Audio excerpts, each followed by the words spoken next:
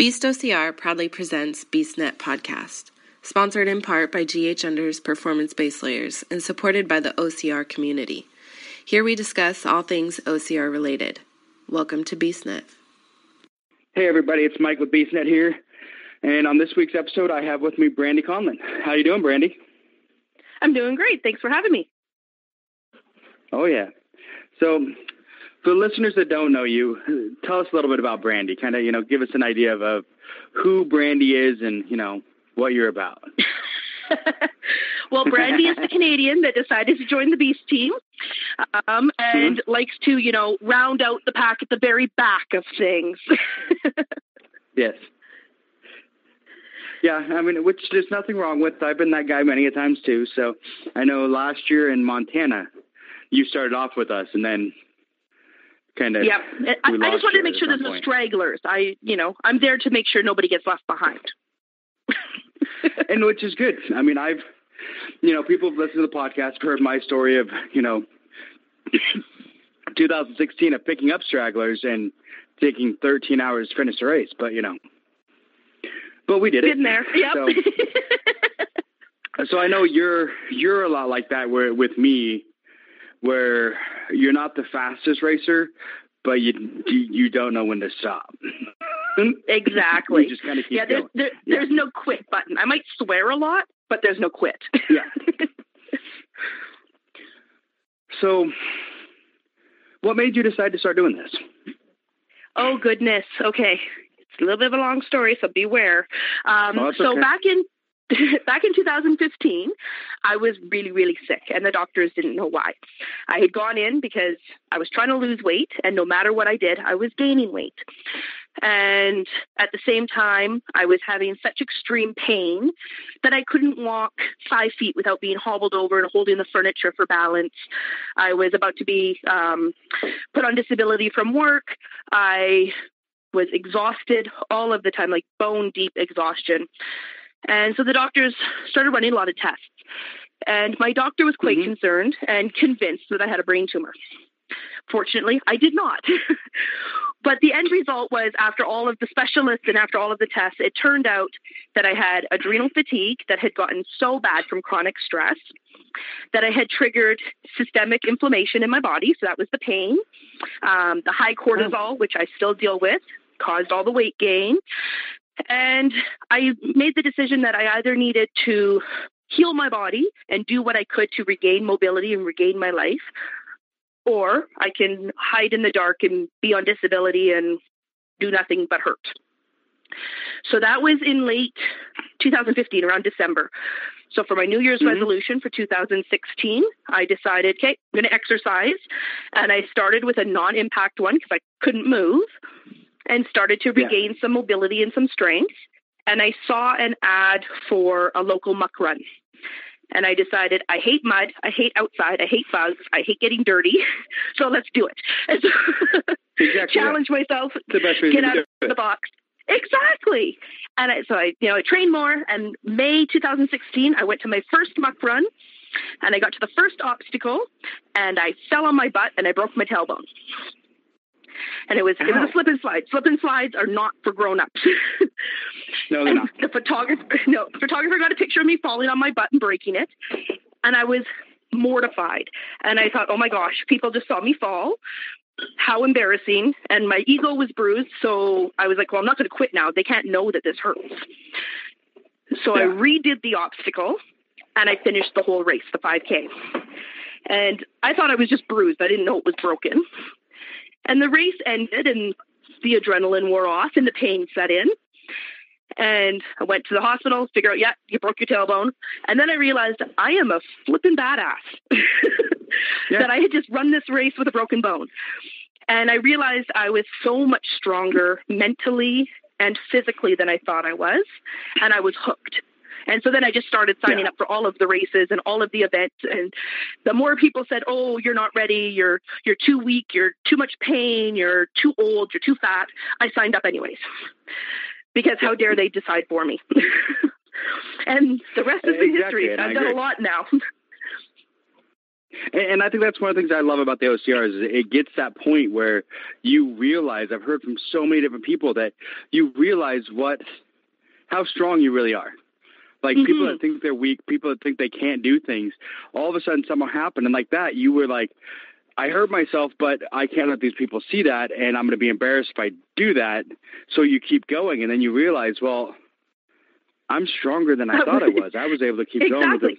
I broke my butt and I still did this. So exactly. I mean, when I tell people I busted my ass on the first race, I don't mean it just metaphorically. Yeah, it happens. Exactly.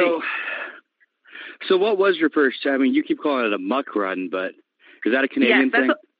It is. It was just, a local fun run. So they didn't call it an OCR. Yeah. They called it the muck run, but it was pretty, it had the slip and slide and in and out of dumpsters and under the cars, and we swam across the river, and it was an obstacle course race, but they didn't call it that. Yeah. See, and you're right. Those slip and slides they're bad. I mean, I know. Yeah. When I had the broken foot. How we managed them as kids. Oh yeah, I don't know. When I had the broken foot, my wife Amber did a race with my son and daughter without me, and it ended up rolling her ankle and ending up on crutches as well as me at the same time doing going down a slide on a run. And it was oh great. So we're both. It was opposite feet though. I had my left foot and she had it right. So. Oh well, there you go. So you're matching pair. Yep. So I mean, they're trouble. So. Yeah. So, I know you've done a bunch of races that we don't get down here. Yes, I sure have. I've been talking to a lot more people about going to some races and traveling. We all travel for Spartan. But maybe traveling for some of these others. And I've seen some of these ones that you've done. What was the one I just saw recently? The X-Warrior? X-Warrior. Oh, my goodness. You guys have to come up for X-Warrior series. Yes, because it's a different kind of series. I wanted to know about that one. Yeah, so it's got the OCR one. So we've got ones that are, a 5K, or you can choose to do Titan, which is multiple laps. And you have to do at least 3 laps to be a Titan. We have trail races with it, or the one that we just did was Black Ops, 12 hours overnight, as many laps as you could do in those 12 hours. And it's not an easy course. Within each of those, you can also do the heavy bag carry. So you can choose for fun, and I've done this one, take the 40-pound heavy bag for a walk through the entire course. And certain obstacles have a drop-off station. You drop your bag, so you can't carry your bag on the monkey bars, for example.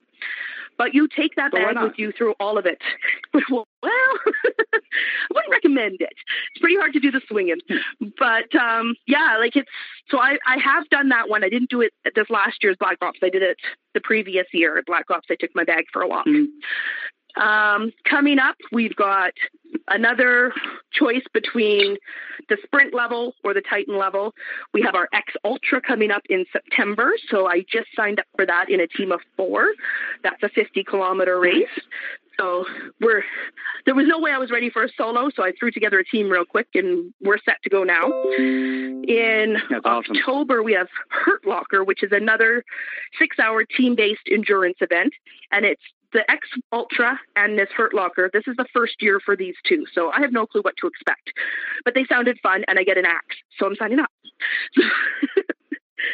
So now I can't do an axe, but... Yeah, so instead, like with Spartan, we get our trifecta medals. With X-Warrior, there's 2 different axes you can earn. So when you do a particular series, there's an axe. So there's the basic battle axe, which is an engraved axe, and you get that if you do 2 of the challenges, which is our standard sprint Titan race, 1 endurance event, and then either 2 live races or virtual races. If you do all of those things, those 5 races, you get your battle axe. If you want your endurance axe, and this year is the first year for the endurance axe, you have to do the 3 endurance events. So that was Black Ops, the X Ultra, and Hurt Locker. So I'm going to be getting that one as well. But yeah, people need to come up for these ones. I would say X-Warrior is specifically just Canada, right? Yes. Or So do they have them Darcy in is the the US? creator of it. No, Darcy is the creator of it, and he lives in Calgary, and he created it to fill a need here in Alberta, because in Western Canada, there really isn't much for OCR races. There's a few small-scale ones and things like Foam Fest and Rugged Maniac. Otherwise, we get a couple Spartan races in the season, and that's it. So he created these to fill a need that we didn't have here. And that's awesome. See, now how far from like Seattle, how far is Calgary from Seattle? I would say it's about 11 hours, because Edmonton, when I drove to Seattle last year, it took us 14 hours to drive. And it takes like 3 hours to fly. So that's a long drive. It is a long drive. So we came down. Oh, sorry, what? I say the only place I've been in Canada, I've been to Victoria, Vancouver, and Kamloops, and that's about it. Oh, okay. So, yeah, that's all in BC, so you got to head on into Alberta. Yeah. So when we drove down last year, when we drove down last year to do the Sprint Super and that hurricane heat last year, we drove. And that was a ridiculous drive. So this year, when I came down for the Sprint Super, I flew. And then it's only a couple hours. Then I'll be doing hopefully the same for the Beast in September. So nice. So those sound amazing. I'm going to have to look into those X-Warriors and try and get up there for one of those. So maybe even try and get Darcy on one of the episodes and talk about the X-Warrior. Oh, I think he would love that. Yeah, because the promotion would be good. I've been trying to get more promotion and get some of the smaller races and talk to other ones. We talk about Spartan a lot and talk to Spartan a lot, just because, I mean, that's where most of us got our start. But I've been trying to talk to some of the others and stuff like that. So, but yeah, X-Warrior sounds like a good one. I know I've seen you and Ted both. I think, was it Ted that went up for X-Warrior? Yes. He did, and he's going to be back in August, because he also wants his battle axe. So he'll be coming in August to finish it off. I'm going to have to look at that one for next year. I'm planning my next year. I'm trying to look at next year and plan it around traveling more for those kind of races, like, try an X-Warrior. It'll be a good one. I talked to recently Kyle, who has been down in Florida, and he's done like the Savage Race and Bone Frog and, a bunch of those, Green Beret Challenge. Yeah, we don't get those up here. You guys don't get those, and we don't get them over here. I mean, it's really surprising on what we don't get in the Pacific Northwest, and it's really weird to look at. Like, I've seen other races try and come to the Pacific Northwest, and they don't get the participation that you think they would. Yeah. And I think sometimes Gladiator tried it last year and didn't make it. Yeah. I think sometimes they have to just take that leap of faith and do it anyways, because I think once people start hearing the reviews of it being there, the following years when they start signing up, because it does take time to build up a new fellowship of people coming willing to spend their money and put faith that a race is good. Exactly, and I agree, and I think that's one of the things. I mean, I've seen a couple races recently, that have been doing the free races for like almost this entire year, and hopefully trying, I think, build a base so they can do better next year. But it's kind of one of those. I'd love to see more up here in the Northwest. We have so many different different places. I'd love to see them over in Eastern Washington, stuff like that, but we just don't get it. It's kind of like you guys up there in Calgary. We're kind of looking at it like if we want a new race, we may have to just make our own. So exactly, and it can be done. We have another. Yeah, and we have another local one called Rise Up Challenge. It's still much smaller than X-Warrior. Like X-Warrior took off like crazy. But Rise Up Challenge is unique in that they like to use the natural elements as your obstacles more than anything. So you're going to see less of things like climbing the monkey bars, and instead it's climb the girders of an overpass, or like it's crazy things. So in October, this coming up year, he's bringing back his overnight 12-hour race, which back in 2016, that was my first endurance-based race, is I did Rise Up Challenge Blackout. So I'm excited for that one too, because Cody puts on a good race, but it's just still so low-key compared to everyone talks X-Warrior. But Rise Up Challenge is a good one too. Yeah. So what kind of obstacles do they do different? Like you're saying they do the girders on the bridge. What other kind of things does the Rise Up do that's so Rise Up, different? They did things like, well, that one we had memorizing things, which anyone who's done hurricane heats and stuff knows about having to memorize poetry and whatnot. So we did have to do that for this event.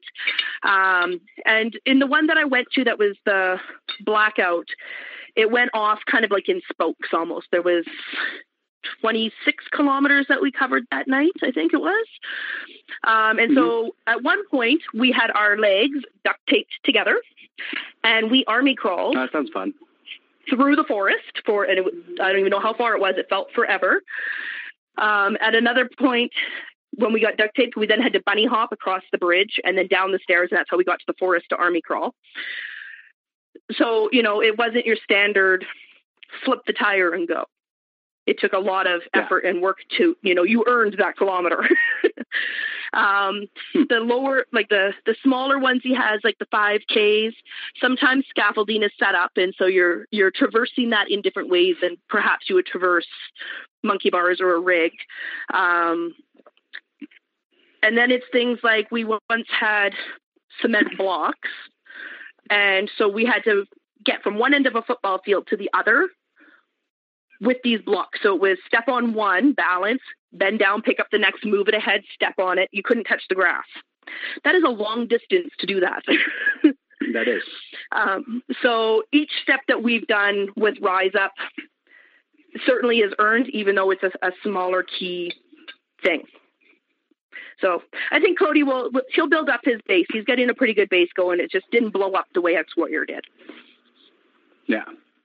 And sometimes it's all just a matter about timing, Exactly. X-Warrior may have just, had the right race on the right day in the right place. I think that's exactly it. Yeah.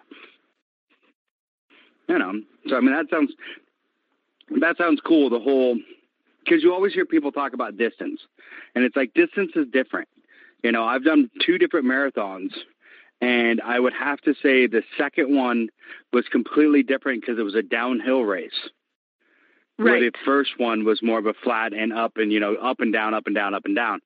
So it's just distance is different. I mean, it's really different. So if you're talking about taking a cinder block, setting it down, standing on it while you move the other one so you can step on it, that's 200 yards. That's a long day.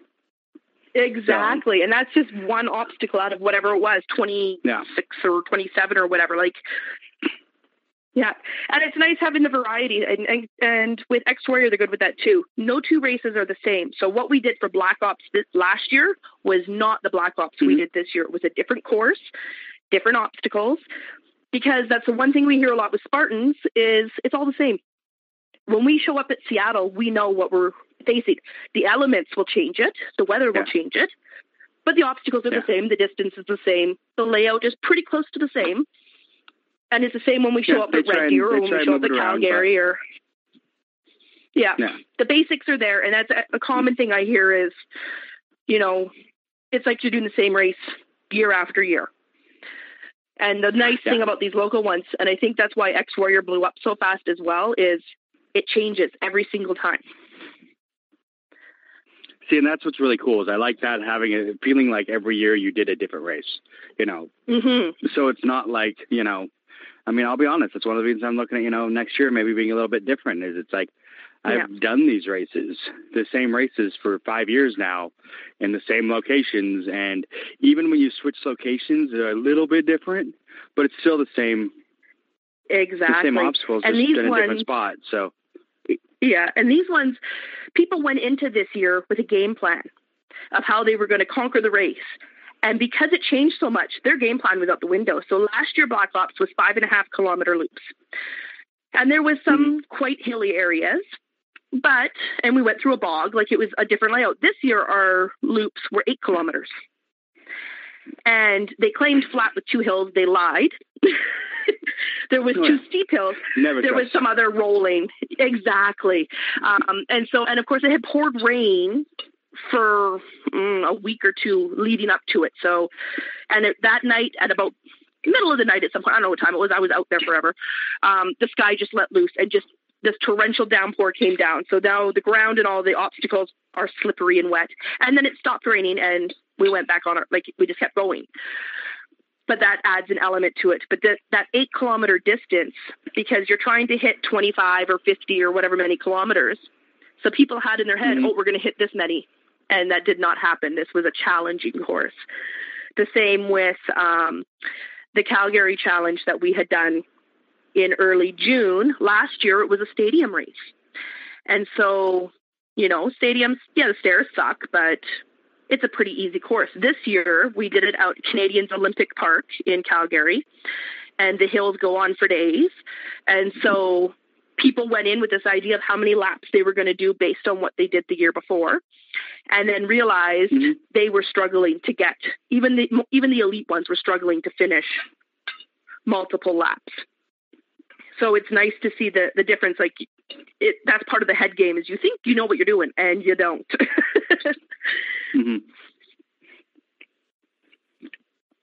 That sounds good. It sounds like a couple good races that I may have to look into. Absolutely. So, and what kind of, I know you were talking about, the rise up. What about the X Factor? What kind of obstacles? I mean, are they more, do they have more of the traditional obstacles with some of the extra? It's a mix. So they will have ones, so we'll have a rig and there'll be walls, there'll be monkey bars. So the standard, instead of lifting a sandbag, it's a 100-pound chain. And there's no difference for boys and girls on weight for that one. It's just how far away they stand from the apparatus that they're on. When we did it in Calgary, we actually pulled the chain up so it was coming up one of the towers that was there. When we did it at Black Ops, it was a distance away that the boys stood versus the girls. Other obstacles that we did there this year was about grip strength. So they had these big, heavy pipes, and we had to carry them by our fingertips, one in each hand, around the loop, called X-Bomb. It was so challenging because nobody practices their grip strength to that level. So the guys ones had a little bit of a wider grip than the girls did, but it's still, the weight was the same. It was just a matter of the width of the grip. And the distance around was the same. So that was different than maybe other places where like Spartan changes the weight that the girls do versus the guys on a lot of things. Yeah.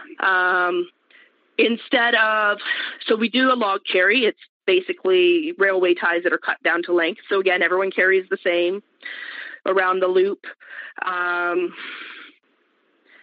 Trying to remember, gosh, I've done so many races this season. It's all going to blend together. But he tries to have stuff. Yeah, like last year. So this year we didn't have Dragon's Back. Dragon's Back made a feature in X-Warrior races last year. I think that's been at Worlds, where you're jumping from one scaffolding thing to the next.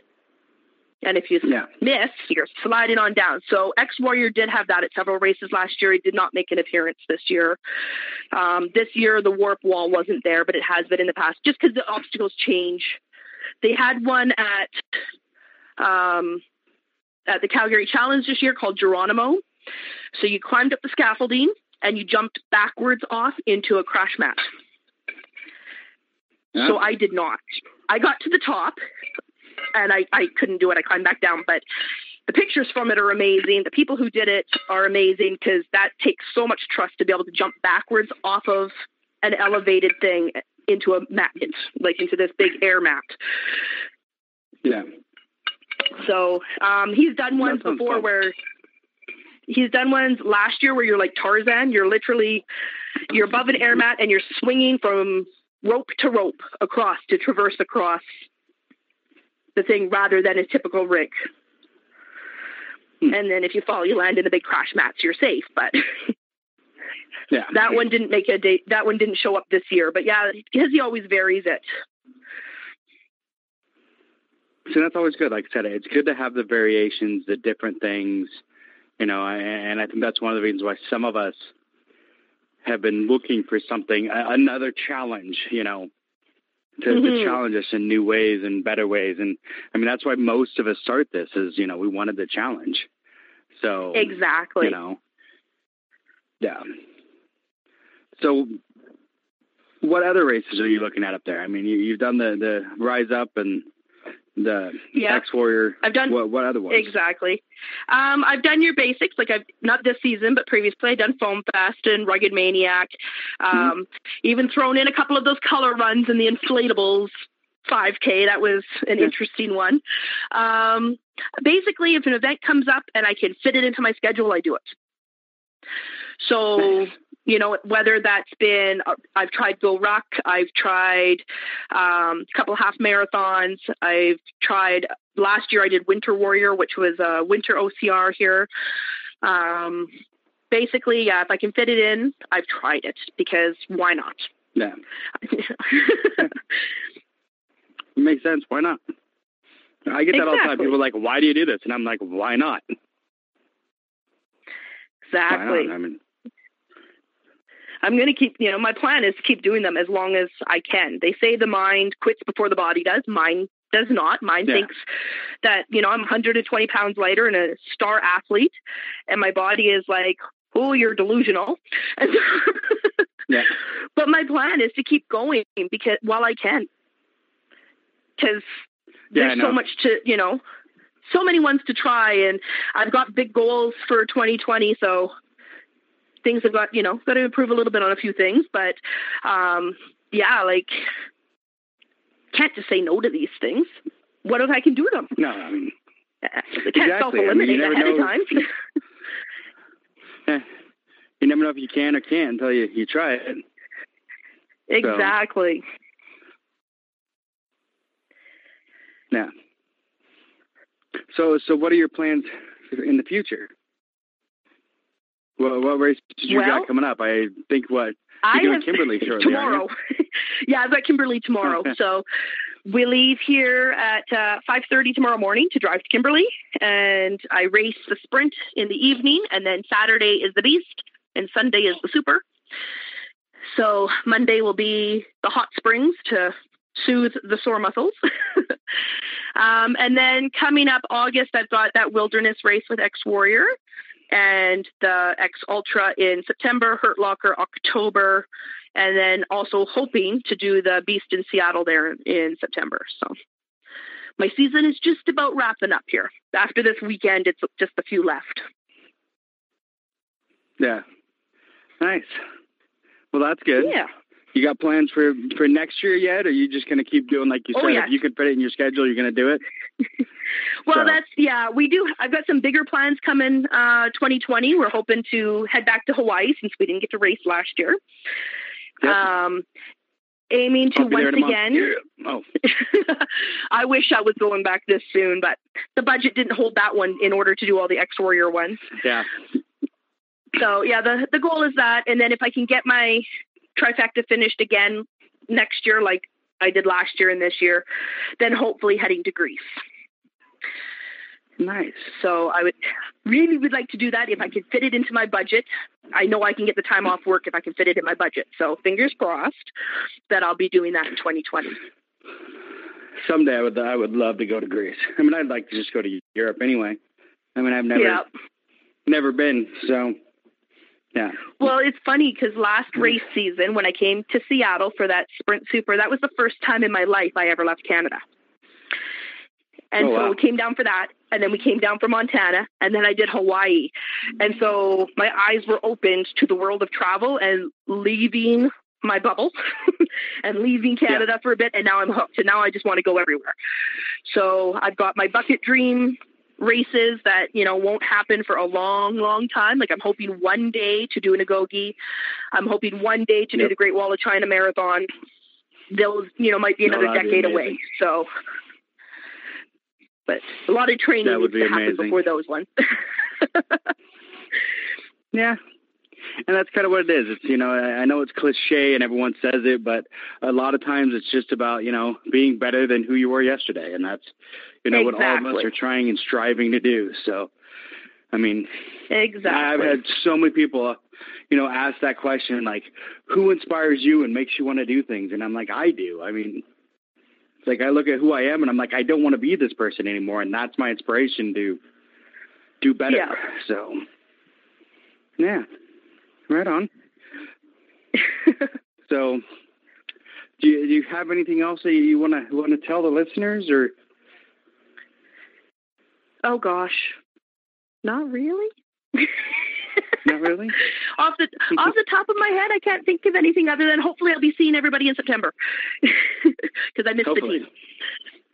I'm hoping. I'm trying to make it work. I just got to get my airfare because I've already paid for the race. So the goal is to be there. Well, then you got to get here. So exactly, one way or another. You figure it out. Exactly. And I got to say though, with the Beast team, before I joined it, like I was always people knew me on the course because turns out that when you're the slow fat one, people recognize you from online. And so people would be saying hi to me, but I never really was with a team or with a group, or I was just kind of the outsider who showed up online. And then when I found the Beast group, totally life-changing. Because that wasn't the case anymore. It was family. And I felt like I belonged. So unfortunately, I live so far away, and then I hear about all the amazing Beast things and Ghost and, all those ones, and I'm like, damn it, it's too far. But one day I will be rich and be able to fly back all the time. There you go. Yeah.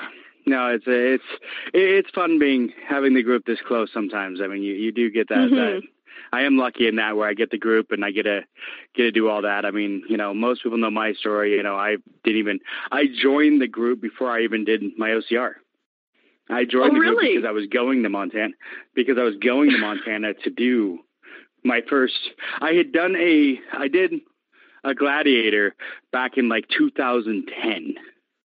And then didn't do another one till 2015. So, and I had done like Mud Factor and Hell Run and some of these like smaller ones, and I'm like, I've done these, and I've done a half marathon.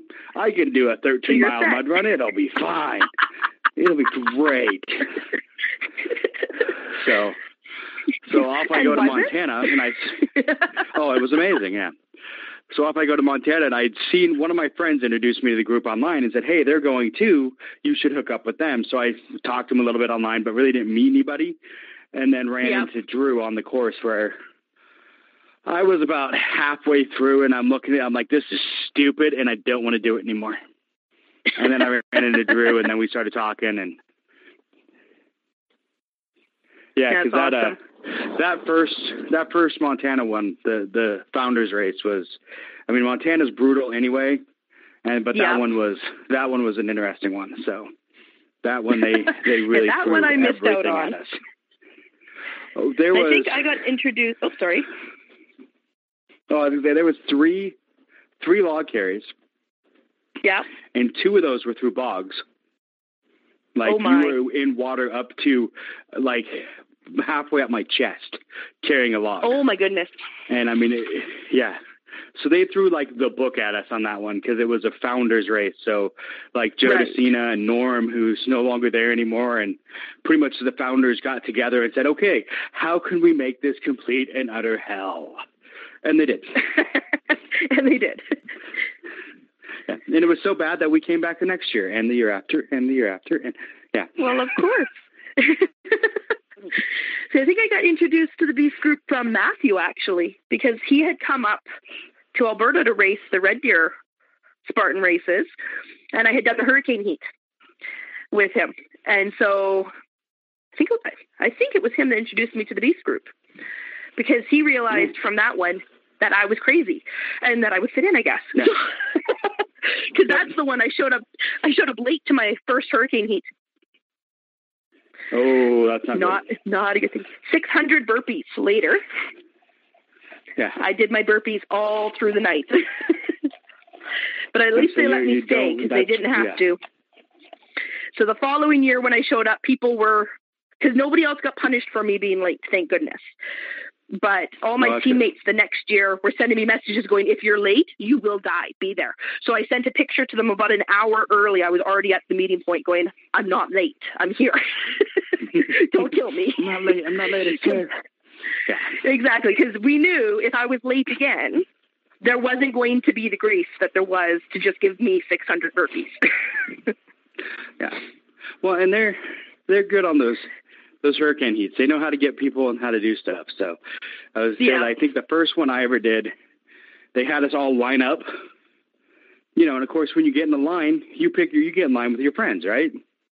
Exactly. So we're all in line with our friends, and all of a sudden they're like, okay, now everybody turn left, and that's your line. So now all of a sudden, like, the line was, it wasn't the line that we lined up in. It was the other way. So it was like, now we're with a bunch of people we don't know. And it's like, yeah. They know what they're doing. Yeah, we got told last year, the only thing it said was be at the spot and be in line according to size. And so we lined up according to height. It turns out they wanted us to line up according to weight. Because the first thing for our warm up, we had to match up with somebody who was our weight or close to it. And then we had to piggyback them across this bridge at Red Deer. And then we had to run down the hill, hop over the 4 fences of the corrals, and then come back up the hill and piggyback them again, 10 times each. Would have been much easier if we went by height, because the people who were standing next to me that were short were also very little. Instead, I had like the 6'2", the 6'2" guy, because we weighed similar in weight. It was something.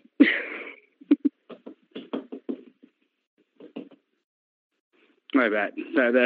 And they know how to do that. I mean, they pick it in a way to make it, they want to make it tough, but they want to make it doable. So. Exactly. Yeah. Wow. Yikes. All right. Well, I can't think of any other questions I had for you. Okay. So if you don't have any other questions for me or anything else, thank you for being on the episode. Well, thank you. It was great talking to you and getting to know you better. And hopefully I'll see you in September. Absolutely. Hopefully we'll see each other then. All right. Thank you, Brandy. All right. Bye-bye. Grays Harbor Unders makes the performance-based layer clothing you want and need. Whether you work, hunt, hike, fish, run, or ride in the great outdoors. If you work up a sweat, Grays Harbor Unders are for you because their unique dual-layer fabric removes moisture from your body and keeps your skin dry, even when the outer layer is completely wet. It's a base layer like no other. Get you some at ghunders.com. That's ghunders.com for the best performance-based layer you'll ever wear. Hey, everybody. I'm back here with Brandy. Just so everyone knows, the first half of this episode was recorded before the Kimberly weekend. This part is after Kimberly. First off, Brandy, how are you feeling? Well, I'm a little bit disappointed in how the weekend went, but on the whole, I'm extremely grateful to be here today. Good. I'm glad to hear you're doing better. Let everyone know kind of what happened. For those that don't, I'm friends with you on Facebook, so I see it. Yep. Some people may not have seen the recap of what happened to you this weekend. Yes. Well, I started out Friday with the sprint, and anyone who was there knows, how many inclines there was in this race. And in the beginning, it was a normal race for me. It was a little bit tough because of the inclines and they're not my friends. So you get the shortness of breath and the tired legs, and it was normal.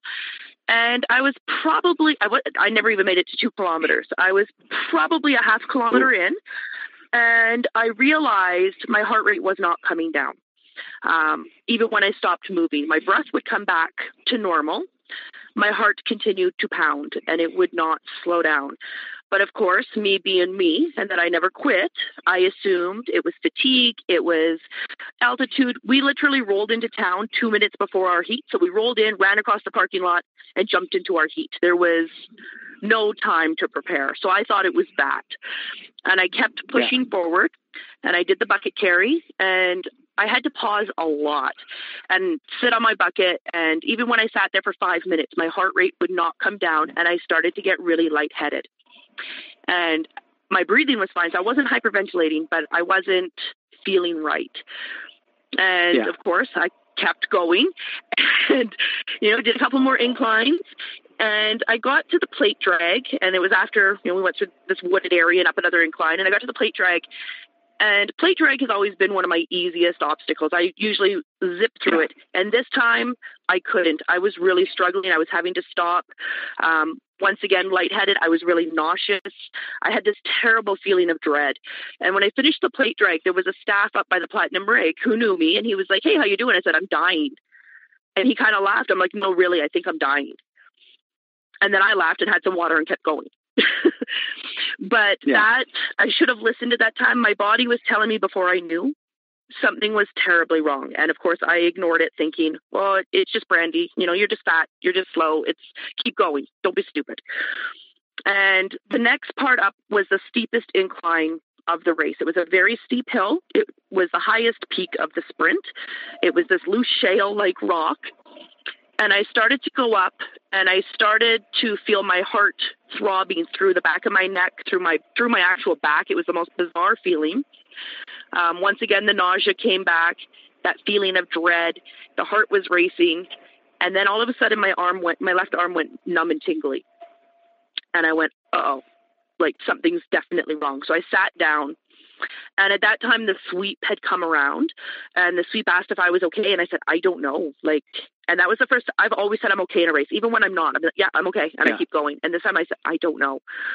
But I kept going. And I thought if I did, I again still thought I was just because I was out of shape. So, I thought if I do 10 steps, 20 steps and sit and relax.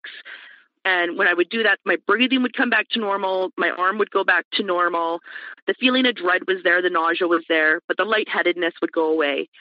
And I was talking and laughing with the sweeps, and we're making a grand old joke over this. And I was all excited. I found a jaw for the kids to keep. And I'm like, okay, we'll get to the top of this and it'll be okay. And we got to, there was like a little plateau, not quite the top, but a little plateau. And I sat there for a minute and I went, there's something wrong. Like I knew right then. I'm not sure why it finally clicked in right then, but just something was very, very wrong. And I knew it. And so they radioed up and let the medics know that something was wrong and that we would meet them at the top of the hill. And so we kept going and I kept hiking along and going uphill. And I got to the top that time and a medic came to see me and we talked about it a bit. And he asked if I wanted to keep going with the race. And I said, no, I don't know what it is, but something is very wrong. And so at that point, I decided to take a medical DNF, which I have never done before. I have finished races with broken bones and, we all have our bruises and twisted ankles and I always keep going. So this was new for me to take a medical. And at that point, I wasn't even sure what was going on because I was starting to feel normal again. Just my heart wouldn't stop. And so I walked up a little bit more to get to the trucks and they drove me down to the medical tent and they did an EKG and it was normal. And, my symptoms had started to go away, but I was tachycardic. My heart rate was still way too high. And so they made they gave me some chewable aspirin and they said, well, you know what, you should probably get checked at the hospital. Your options are we can call an ambulance or somebody can drive you. And me being the stubborn person that I am, I thought I was fine and I was not paying an ambulance bill. It wasn't going to happen. So I turned down the ambulance. And so my friend, I posted on Facebook saying, anybody who is not drinking post-race who is available, can you drive me to the hospital? And nobody was available because they've all been drinking. And so my friend went into the bag check and grabbed somebody. I don't know who this person was. I've never met him before in my life, but he was willing to take me to the hospital. But I wasn't willing to be just dropped off and leave my car in Kimberley when the hospital was in Cranbrook, 5 minutes from my hotel. So I had him drop me off at my car in the parking lot because, that's the smart thing to do. And so, and so I drove myself to the hotel first and checked in. And then we went to the hospital and the doctor there actually thought I was okay. He thought, that it was the altitude, it was fatigue, it was my size. We did an EKG and it was normal. We did blood work and it was not normal. I had a heart attack. And of course, it doesn't present in women the way that a heart attack presents in men. In men, you get that crushing chest pain and down the left arm and radiating. None of that happened. By the time I was at the hospital, I just had a heaviness in my chest. It just felt heavy, like somebody was sitting there. Yeah. But, and so they weren't sure. They thought maybe I had reflux. They made me drink this nasty pink concoction that just made me feel really nauseous. It didn't do anything to relieve the pain or the heaviness. And so when he came in, he was surprised by the results of the blood work because the doctor didn't think it was going to show anything. Sure enough, It was a heart attack. So that was it for racing for the weekend. I have been barred from racing for the weekend. I was allowed to volunteer, which was a great way to still be involved. And I loved being able to hand out the medals to everyone. But yeah, it was a bit of a change of plans. So yeah. Yeah. And it's such a scary thing because, I mean, you don't think about that. And then you're out there and it's like you said, everyone always talks about the symptoms in men. I mean, the crushing chest, the numbness in the left arm, all of that stuff. But I've always heard that it's different. It can be different in women. And it's, good to hear someone explain kind of what those symptoms were for you so that, I mean, other women can think about that. Because they said it was a type... Type 2. So it was an exercise-induced heart attack. So what that means is they don't believe it was caused by coronary heart disease. They don't think my arteries were the issue because the EKGs and everything were normal. What they believe happened is that I just exerted my heart too hard. And this is the kind of heart attack that happens where you see the marathoner who is extremely fit run across the finish line and collapse. People put in a hard workout at the gym and they suddenly collapse. I got very lucky that I think because I've always because I have been working on controlling my breath, I've always taken those extra breaks that a lot of people would push through. And I think that is actually what saved my life because it gave it just enough edge to come down. It never truly came down, but it was just enough, I think, to have kept me going as long as it did. And the fact that I listened to my body, like that feeling of dread can happen when you're a backpacker. Like it's that anxiety of, am I okay? I'm way back here. There's nobody around. But this was more than just anxiety. Like it was like when I joked to the guy of I'm dying, like I truly was, I just didn't know it. And I think, if I had chosen to push on when the medic gave me the choice, there may be a very different ending to this story. And because I would have been alone out there. I'm glad you did not choose to keep going. I mean, that's scary because, I mean, you think about it, and we talked about it, on the first part of this is the grit. You just keep pushing because, especially, not to sound bad, when you're bigger like us, we always feel like we have something to prove that it's not, if I stop, it's because I'm bigger. It's not because of something real, and I don't like to say it that way that it's something real, but you know what I mean? It's because we're bigger, I know not exactly because what you mean. going on. So, So it's hard to get that, like, okay, something's really wrong and I need to stop. Or is it, I want something to be really wrong because I'm bigger and I want to stop. Yeah. And that's the hard part is we push. I mean, it's like, I've talked about Montana last year, it wasn't as bad, but I tore my, my bicep and my pectoral muscle. I knew I was hurt before I went on the rings, but I wasn't going to admit it. I knew I had done something while I was climbing over, over a wall 2 miles before that. But I was like, it'll be fine. It'll be good. And I was hiding it. And then I went on the rings. And the second I put all my weight on that arm, it was like, and I'm like, oh, yeah, something's really bad just happened. Yeah. And I've done, I finished races having broken bones in the races. I've done all sorts of things. And I pushed through because I don't want to be seen as weaker. I don't want to be seen as a hindrance because I do team events as well. And so, and I don't want, I want to usually be the one to inspire people that it doesn't matter your body size. You can do these things. And in this case, it really wasn't my body size. It wasn't because I'm unhealthy. That is often, now that I've said I've had a heart attack, that's the first, and that happened in one of the groups I was in. There was a lot of body shaming happening, and I mentioned this heart attack, and that got jumped on right away. And my purpose had been to inform that you can be fit and still have these. The kind I had happens to people who are healthy. And so if anyone is on any of the groups I'm in, I apologize for the multiple posts everywhere today, but this awareness needs to happen that the symptoms are so different in women. And that's why I want to talk to you. Exactly. Men are more likely to have a heart attack. Women are more likely to die from it. And I got very lucky that I survived this. And I will be okay. And that mountain's going to be I hope I can swear because I'm about to say, that mountain's going to be my bitch next year. I'm coming back stronger. But right now, this was a setback. And trying to get people to see this wasn't because I'm a fat chick. Although when the paramedic came to check on me, when I finally had stopped, and he's like, "What's going on?" I said, "We've got a fat lady down situation." And he goes, "Not my words." I'm like, "Oh, I know it's not your words, but that is what we're facing. This is a fat lady down situation." Because I was still joking. That's what I do. You know, I hide what's happening with jokes and laughter. So we all do. Exactly. And he didn't know what to, like, he was a very nice medic, young guy. He has no clue what to make of this woman who's sitting there saying, "I think I'm dying, but hey, we're going to laugh about this." But again, it's that hiding of it all. A lot of people know, but some don't, that I'm a stand-up comedian. And most of my stand-up is about me being a bigger guy.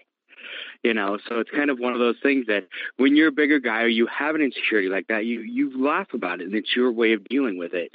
But I mean, it's one of those things that you still need to get that, you know, the awareness out there, because like you said, there was, and I'd love to find the article, but there was an article I was reading 6 or 7 months ago about someone, I think it was after the Boston Marathon, an experienced runner that had been doing this for years.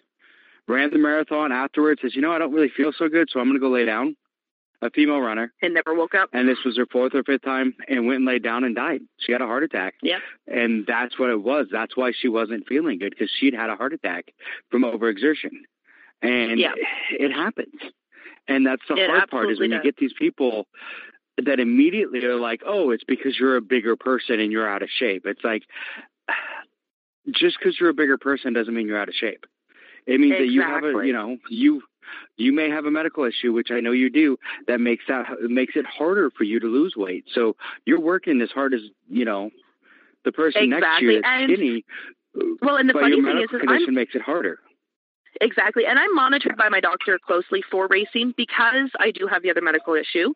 I had an EKG done before the start of this race season. I do at the start of every race season just to be certain. And, you know, I get all my lab work done, everything done. And my lab work always shows textbook healthy numbers. My EKGs, I was in the middle of a heart attack and my EKG still came back normal.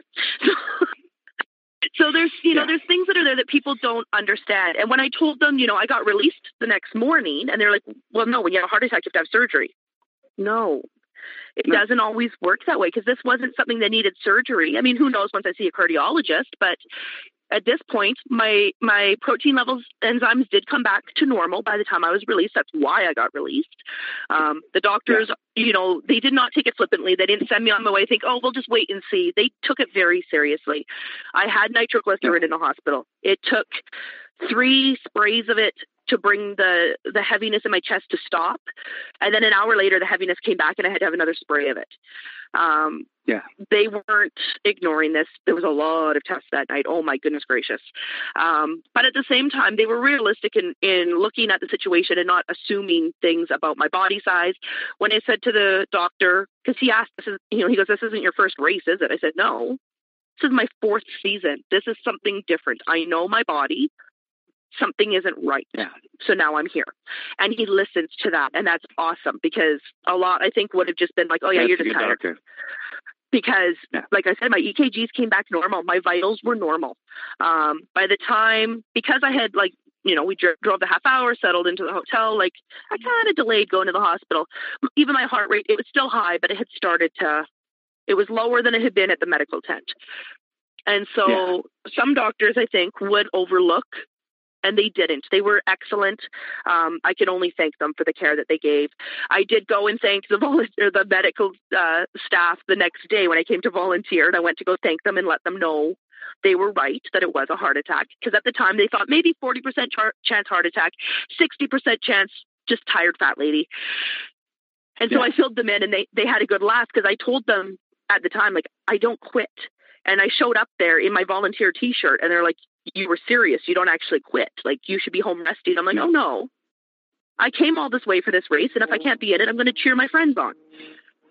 And I tried to stay at the finish line until the very last ultra racer finished, because I have crossed that finish line when there's nobody left. And I hate that feeling when there's like one staff standing there. And I tried so hard. But at about 10:40, I had been handing out medals for 10 hours. I had only napped for like 3 hours between the hospital and going to the race. I couldn't last anymore. I was beat. And so I had to leave, and I felt so bad. And it's funny, like here, you know, I don't think most people would have shown up to do that. And I felt guilty leaving, knowing that they had 40 minutes left on that mountain and I wasn't going to be at the bottom. I don't even know who was up there. They probably didn't know me from, you know, a hole in the wall, and I felt guilty leaving. Nope. So that was a different feeling. You know, you've been there and I've been there. I've been the last racer and you've been the last racer. And it is, when there's people that are cheering for you, it's the most amazing feeling. So any chance I get, just like you, I will make sure, if I'm still volunteering, that I'm over there cheering on that last runner, because you never know. I mean, it's, you know, that may be the difference between them wanting to do this again and not. So exactly. And these ultra guys, like they, at that point, that was 10:40 at night. They'd been out there since 7 a.m. Like they deserved every cheer that they could get there. Like that is an amazing feat. Yeah. And man, did I feel guilty having to leave. So, you know, whoever you were last on the mountain, I'm sorry I wasn't there to say, you know, congratulations and give you a high five and clap. I'm really, really sorry. Next year. I'm sure they understand. So you're obviously not going to stop racing because of this, but I mean, it's giving you an idea of, you know, you're going to go see the cardiologist and find out more information, but it's kind of one of those things that I've been thinking about, and I've read about this a lot because of my size, and I've been worried about this, is the damage that running actually does to your heart. And if you actually read a lot of the damage that running, especially a long distance like a marathon, does some major damage to your heart. That's why they say you shouldn't do more than, you know, if you do too many of them too often, that you can actually, it can be hugely damaging to your heart. But exactly. You know, and of course we all want to challenge those bigger races. You know, I think the main thing is being aware of your body, because those changes can come in, and those of us that do the longer races or who are bigger people or whatever, we tend to try to be stubborn and silence those things going on and push through.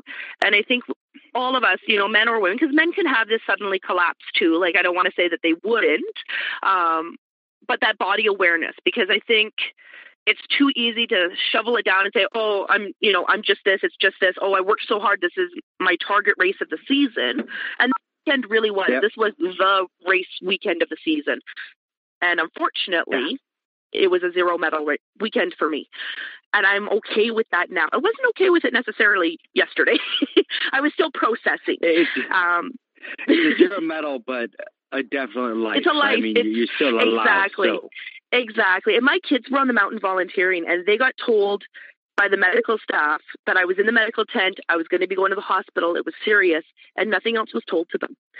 And so they were freaking out. My anxiety was up because I don't know where my kids are at and if they're okay. And then realizing, you know, if this is something serious, what about my kids? Like, they're still little. I mean, they don't look little when they're out there volunteering, but they need me home. They need me healthy. So I'm allowed to still race the rest of the season, but I have to approach it differently. I don't get to be stubborn through my races. The doctor has said I'm allowed to, as long as I'm being followed by a doctor and seeing a cardiologist, I can resume my training as soon as I'm feeling up to it. And I have to stop the second my heart starts feeling like it's going a little bit too high. And I'm still allowed to finish my other races this season under the same premise that if I start feeling sick or dizzy or like my heart rate is too high, I need to quit and take a DNF and be okay with that. And that's fine with me. Like, I have no intentions of pushing through it. Exactly. My life is far too much important to be risking it that way by ignoring it. I don't mind trying things. No.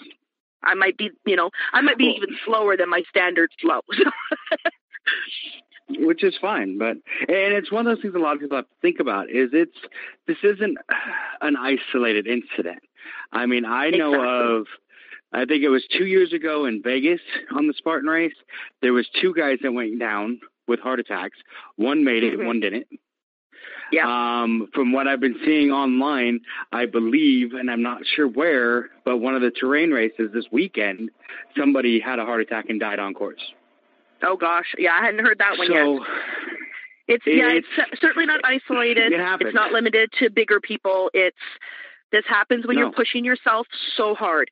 And when we're doing these races, and especially when we're talking, these mountain races, and we're looking at, the beasts and the ultra beasts. And I did it on a sprint, but it could have happened at any time to anyone.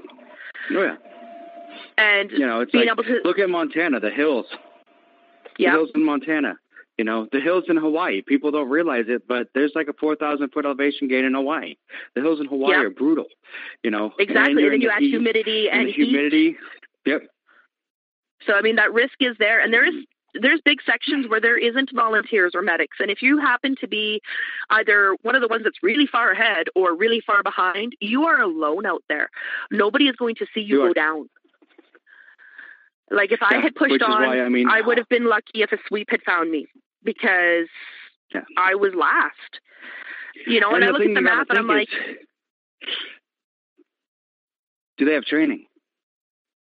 Exactly. And I don't know that they necessarily did.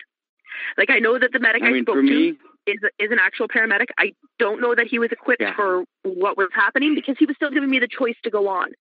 I was given the choice or they said, should we bring the truck down there? Well, it's a steep incline. I'm afraid of a truck rolling on me. So I said, no, I'll come up to you. But I think a trained paramedic who is saying, this person is saying, hey, my heart is giving me troubles and I can't breathe and my arm is numb, probably should have said, you don't have a choice in this. You're out and we are getting someone. Yeah, lay down. We're going to get you some help. Exactly.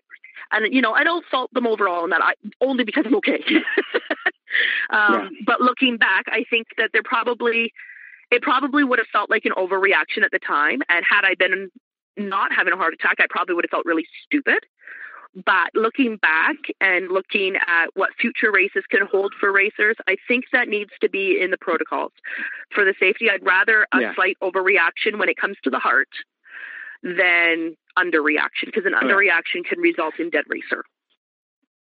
Oh, it can. I'm, some people know, but I teach first aid CPR.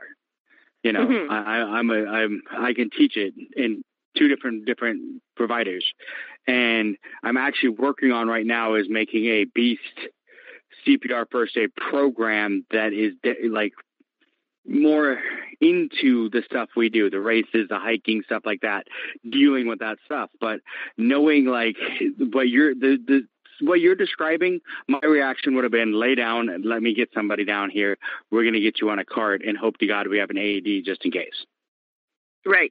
And that was the funny thing. They didn't have an AED with them. So the paramedic said, we need to drive you off the mountain because they've got stuff down at the medical tent in case you need it.